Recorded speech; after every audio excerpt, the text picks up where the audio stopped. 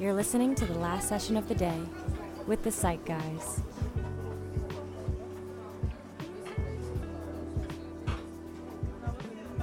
Welcome back, everyone, to the last session of the day with the Psych Guys. I'm always here joined by Timothy Meyer and myself, Konstantin Lukin.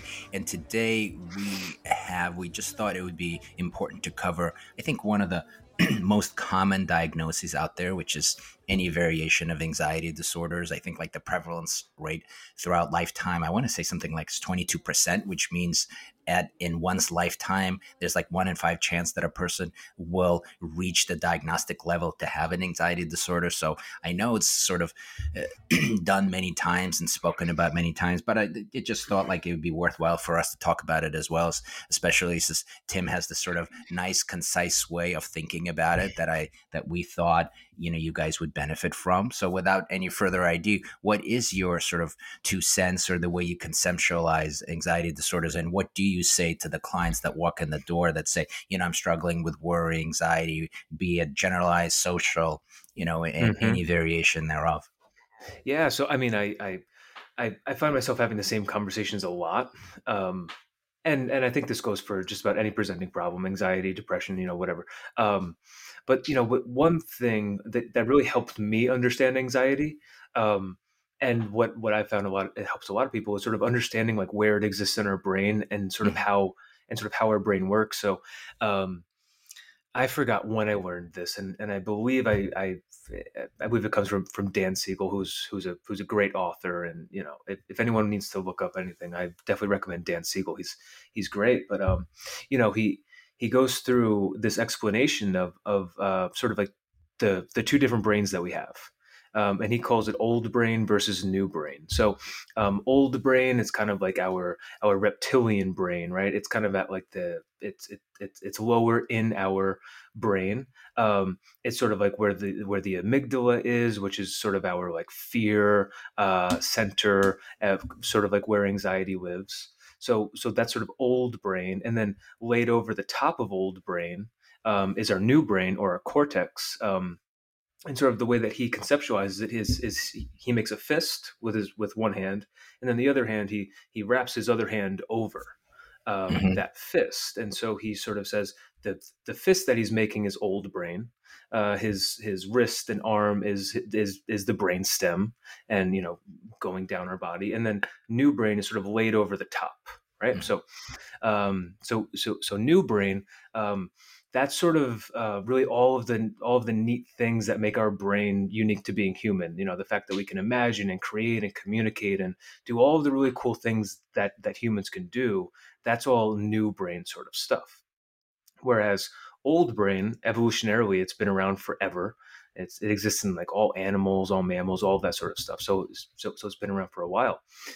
And so the reason why I talk about the difference between old brain and new brain is because there's often a really big disconnect between old brain and new brain. So Hmm. a couple more things just to add about this. Um, Old brain really only cares about one thing, and that's just surviving, staying alive. Whereas new brain thinks about everything else. Old brain, really, really, really quick and efficient and fast, and new brain, really, really slow. So there's about like a half second delay between when old brain kicks in and when new brain kicks in. And Hmm. so the example that I give is, I play softball on the weekends in the summer, poorly. We're terrible. Um, and because I'm not a good fielder or anything like that, they have me pitch, right? So Gotcha. oftentimes, like I'll pitch the ball and it gets hit off the bat and it comes right back at me, which is a terrifying experience. And what happens is I move my glove right away and I have to look down and even see that I caught it. Like I don't even realize that I did. I reacted that fast, and it's almost a surprise to me that I didn't get hit in the face with this thing. And so I think that's a perfect example of old brain kicking in before new brain even realizes it. Mhm. I, picked up my glove. I defended myself from the threat, which is the ball, and that's exactly what old brain's purpose is. So it's fantastic that it works so quickly, and I think that's a good example of new brain not even realizing what's going on. So the reason why I bring this up with anyone who's experiencing anxiety is because I think that understanding it this way is such an important thing. Where our anxiety exists in old brain, it's happening before we even realize it. There's a half second delay there, and that might not seem like a long time, but as far as brain activity goes, it's a very long time, and we're sort of already in an anxious state before we even realize it, before our quote unquote brain clicks in.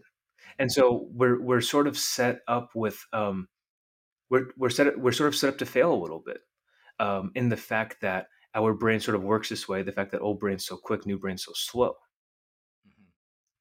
And so I'm going to add one more piece of this. So if we think of so the example that I like to use is someone with agoraphobia, right? Someone who's afraid to leave their house. Um, you know, let's say they go up to leave, automatically old brain kicks in, and it says no, absolutely not, don't. Usually, like a freeze response kicks in, and because that's so overwhelming and so powerful and so fast, the person does not leave their house. Now, their old brain is giving itself a pat on the back. It's saying, ah, good job. We did it. Another day we stayed alive. Whereas new brain, it's depressed, it's down, it's upset, it's saying, oh my gosh, like I wish I could, see my family. I haven't seen them in 5 years. Like this is ridiculous. So there's that disconnect between what new brain wants and what old brain just does. And because again, old brain is so quick and fast, um, the person with agoraphobia doesn't end up leaving their home. Um, and before I continue with this, with this Well, no, random it's just spiel, but it is so fascinating to hear what you just said, because it is interesting, because it does reflect oftentimes that conversation that people have in their mind, right? Like, oh, I really shouldn't leave, and on the other hand, like, wow, I really haven't seen my best friend, my family member, and there's this sort of torn feeling between the two. Really like the way you're putting it. It's just like this conversation between the old brain and the new brain, and they're sort of like they're almost like wrestling in a Mhm. way to see kind of who wins. And then because the the more primordial part of ourselves is faster, it's the first thing that comes to mind, the first thing that we do, and that we get stuck in this sort of newer brain analysis, if you will, of what's happening. So that it's so simply put, but it's so poignant, because I think it kind of really highlights what people are going through. Yeah, so there's so many times where people say like, I know this, but I feel this, and there's that disconnect there, right? So anytime I'm hearing that disconnect, I'm thinking, there's probably some sort of disconnect between maybe old brain and new brain, right? And I mean, it kind of stinks that old brain is so good at what it does. Like, it's so deeply interconnected with our entire nervous system. It really shuts things down or on or off or anything that it does so quickly, just as quickly as a softball rocketing at my face and I react, right? I didn't Mm. even realize that I caught the ball, but I did, right? Anxiety kicked in, my old brain kicked in, and it's already in play. It's so fast. And so a lot of times in therapy, I feel like, we are like in talk therapy, we're we might be talking to the wrong brain. Like Right. if we're speaking with new brain, to sort of like understand and conceptualize and like gain insight, you know many many many times that's hugely important. But sometimes with anxiety, I think that it needs to be a little bit of a different approach, right? So I Sure. think that's why, the behavioral and exposure components of CBT and like exposure and response prevention and that sort of thing, so hugely important. Because the way that I see it is, we're using new brain to plan an exposure, and when we plan an exposure, we're going into it knowing that old brain is going to be triggered. And Right. if old brain gets triggered, and this is another important point, we can't really be talking to old brain. It's nonverbal. It doesn't communicate with language. The only way that old brain learns is through experience, right? So I use the example of my dog. My dog is it has a little bit of a new brain, but mostly all old brain. And I can't sit there and say, Oscar, really, I mean it. Don't pee inside the house. Of course, he's not going to learn that way. He has to learn through the experience of, well, peeing inside of the house, and then not a good thing comes of it, and also peeing outside of the house, and then a good thing comes from it. It's all about the experience of doing so, because that's the brain that we're working with, and that's how it learns, right? So putting ourselves through the experience of a very anxiety producing thing, old brain kind of quote unquote freaks out a little bit, and then it doesn't die. So old Right. brain says to itself, oh, well, okay, I really thought I was going to die, but I guess I didn't. I still don't want to do that again, but okay, noted. And then if we do Right. that over and over and over and over again with all of those experiences, then old brain begins to learn through those experiences. I mean, that's I think that's amazingly put. Well, One thanks. thing that was no, it's true. I mean, I definitely kind of learned one way to think of it, which so clearly in terms of that sort of relationship, because two things were coming to my mind, at least when you were speaking, is that one, kind of as we talked about just before, about that torn feeling, about like the old brain says one thing but the new brain says another, and the person has this torn feeling. The other thing I'm thinking about, also, people sometimes, like with generalized anxiety, when they worry about a gazillion different things, right, like that old brain kicks in, but the new brain just takes and runs with it. So Mm-hmm. there, it's not so much the torn feeling; it's really the new brain kind of. I'm thinking of it as like being the ball is being passed from one to another. The old brain freaks out. The new brain goes like, "Sure, not a problem. If that's the past, let me hold it dear." And then the new part of ourselves, the visualizations, the the future Mm-hmm. planning, all sorts of gets informed by this older brain. So it seems like there's like really two different ways. One is the torn feeling. The other one is almost like the amplification of the old brain. And I think that may hopefully resonate with some of our listeners, because there's a distinction there. Mm-hmm. Uh, 100%. So I'm definitely not saying that new brain can't be anxious. It absolutely can. Like our thoughts, we can perseverate, we can worry, we can plan for the future, we can do all these sorts of things. And unfortunately, when new brain and old brain are on the same Right. page, um, I It's a think that's double when whammy. it's an absolute double whammy. Um, I but I do stress to so many people, right? Like when we're talking about anxiety, we can't just be focusing on like one or the other. And what I mean by that is, like, we can't really be focusing on just cognitive or just behavioral or just in our head or just in our body. I do really think that it needs to be a two-part component at all times. Mhm. Because if our body is charged up and slash old brain is charged up, well, then that sends messages to new brain. And if new brain, so we're thinking, perseverating, worrying, that charges up old brain and our body too. So I think that we need to be doing a few different things always to sort of understand, work through anxiety in the most effective way. If we're just focusing on one and not the other, I don't think that it's as effective as it could be.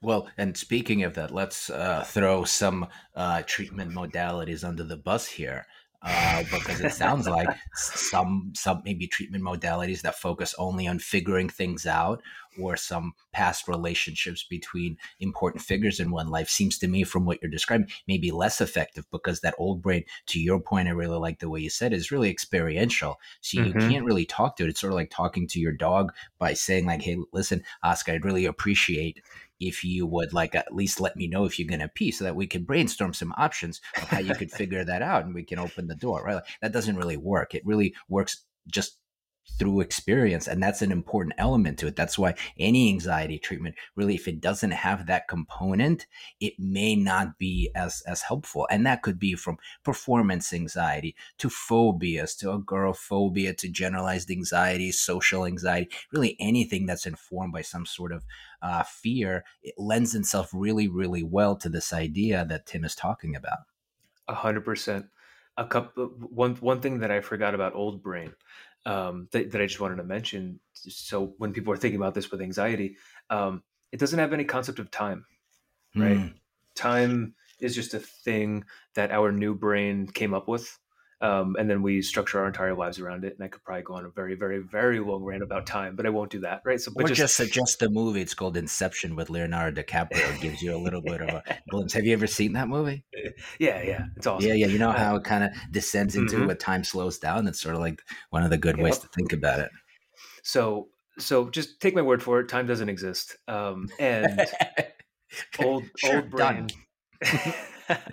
Done. Maybe there could be like a 10-part podcast series about that. Right, right. Anyways, um, time doesn't exist to old brain, right? It has no idea the difference between past, present, future. It doesn't exist. It's not a thing, right? So I always like to remember that when we're thinking about anxiety and anxiety responses and trauma, right?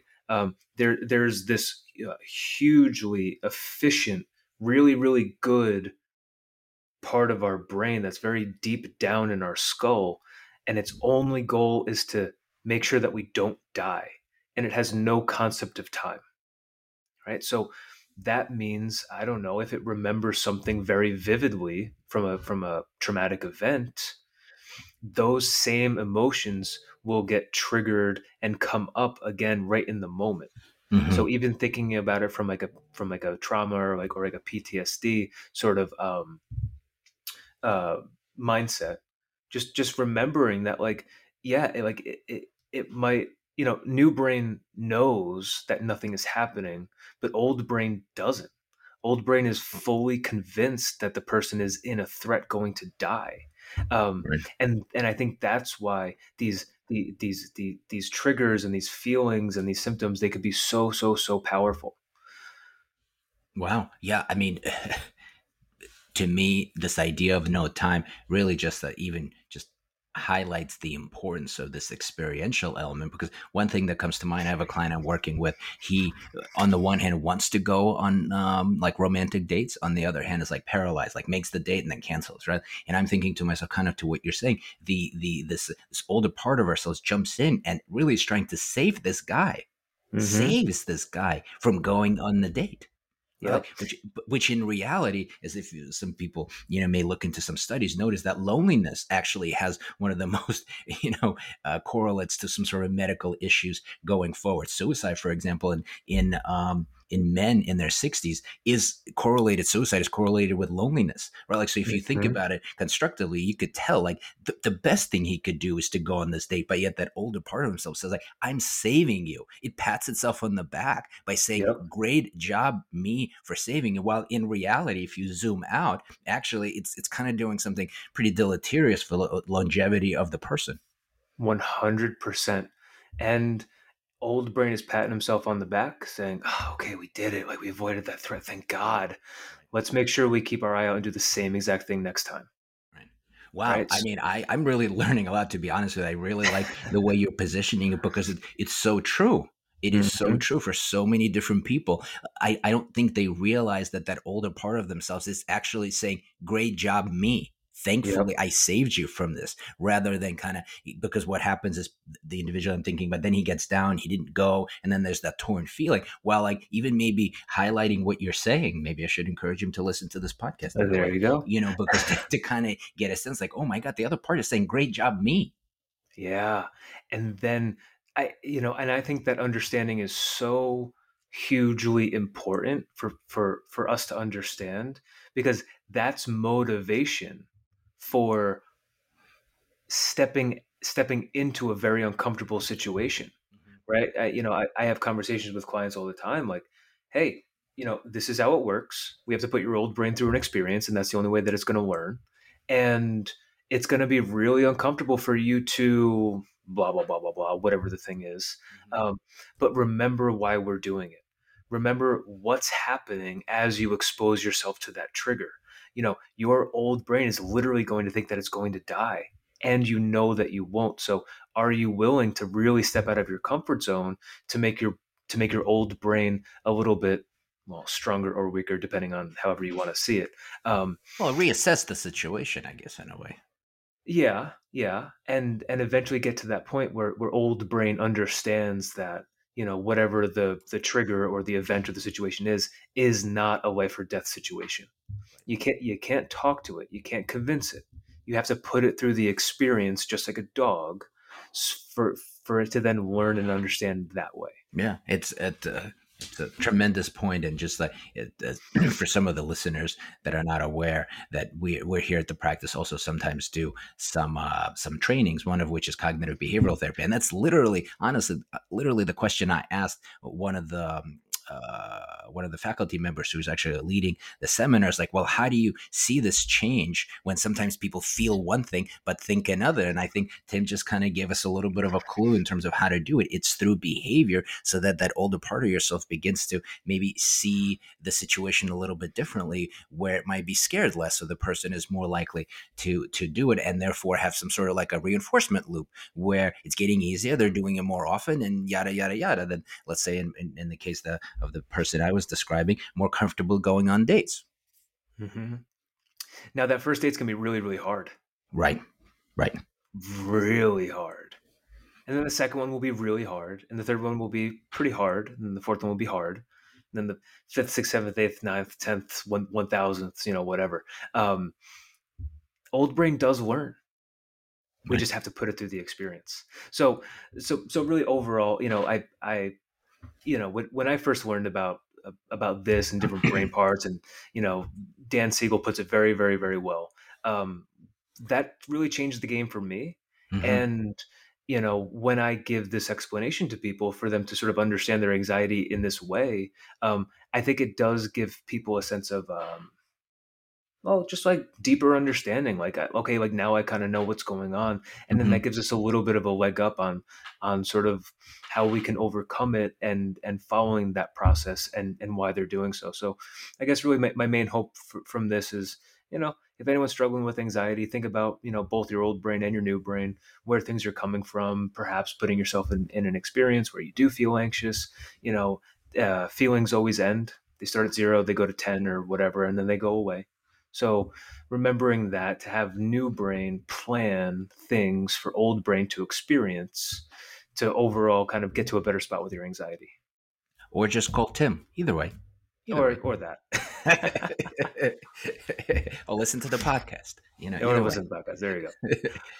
Wow, thanks, Tim. I mean, this was very helpful. It really kind of elucidated, at least for me, definitely that distinction, which I wouldn't have thought to kind of think of it that way, and this idea of like whether they're really communicating well, or whether there's some difficulties between the new and the old brain. How do we make them a little bit friendlier? How do we go through these experiences? All really great takeaways hopefully for some of our listeners. And again, as always, if you have any follow-ups, any questions about what you've heard today or in any other podcast, feel free to check us out on social media or send us an email or anything like that, so that we'd be able to get to your questions in our next podcast. Again, thanks so much, Tim, and take care, guys. Thanks so much for tuning in.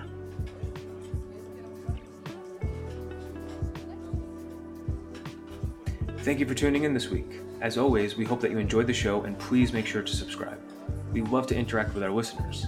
If you have something you'd like to comment on, ask us about, or hope to hear on the show, please message us on Facebook or Twitter at Last Session of the Day with the Psych Guys, or send us an email at lastsessionotd@lucancenter.com. Hope to hear from you soon, and tune in next week for another engaging episode.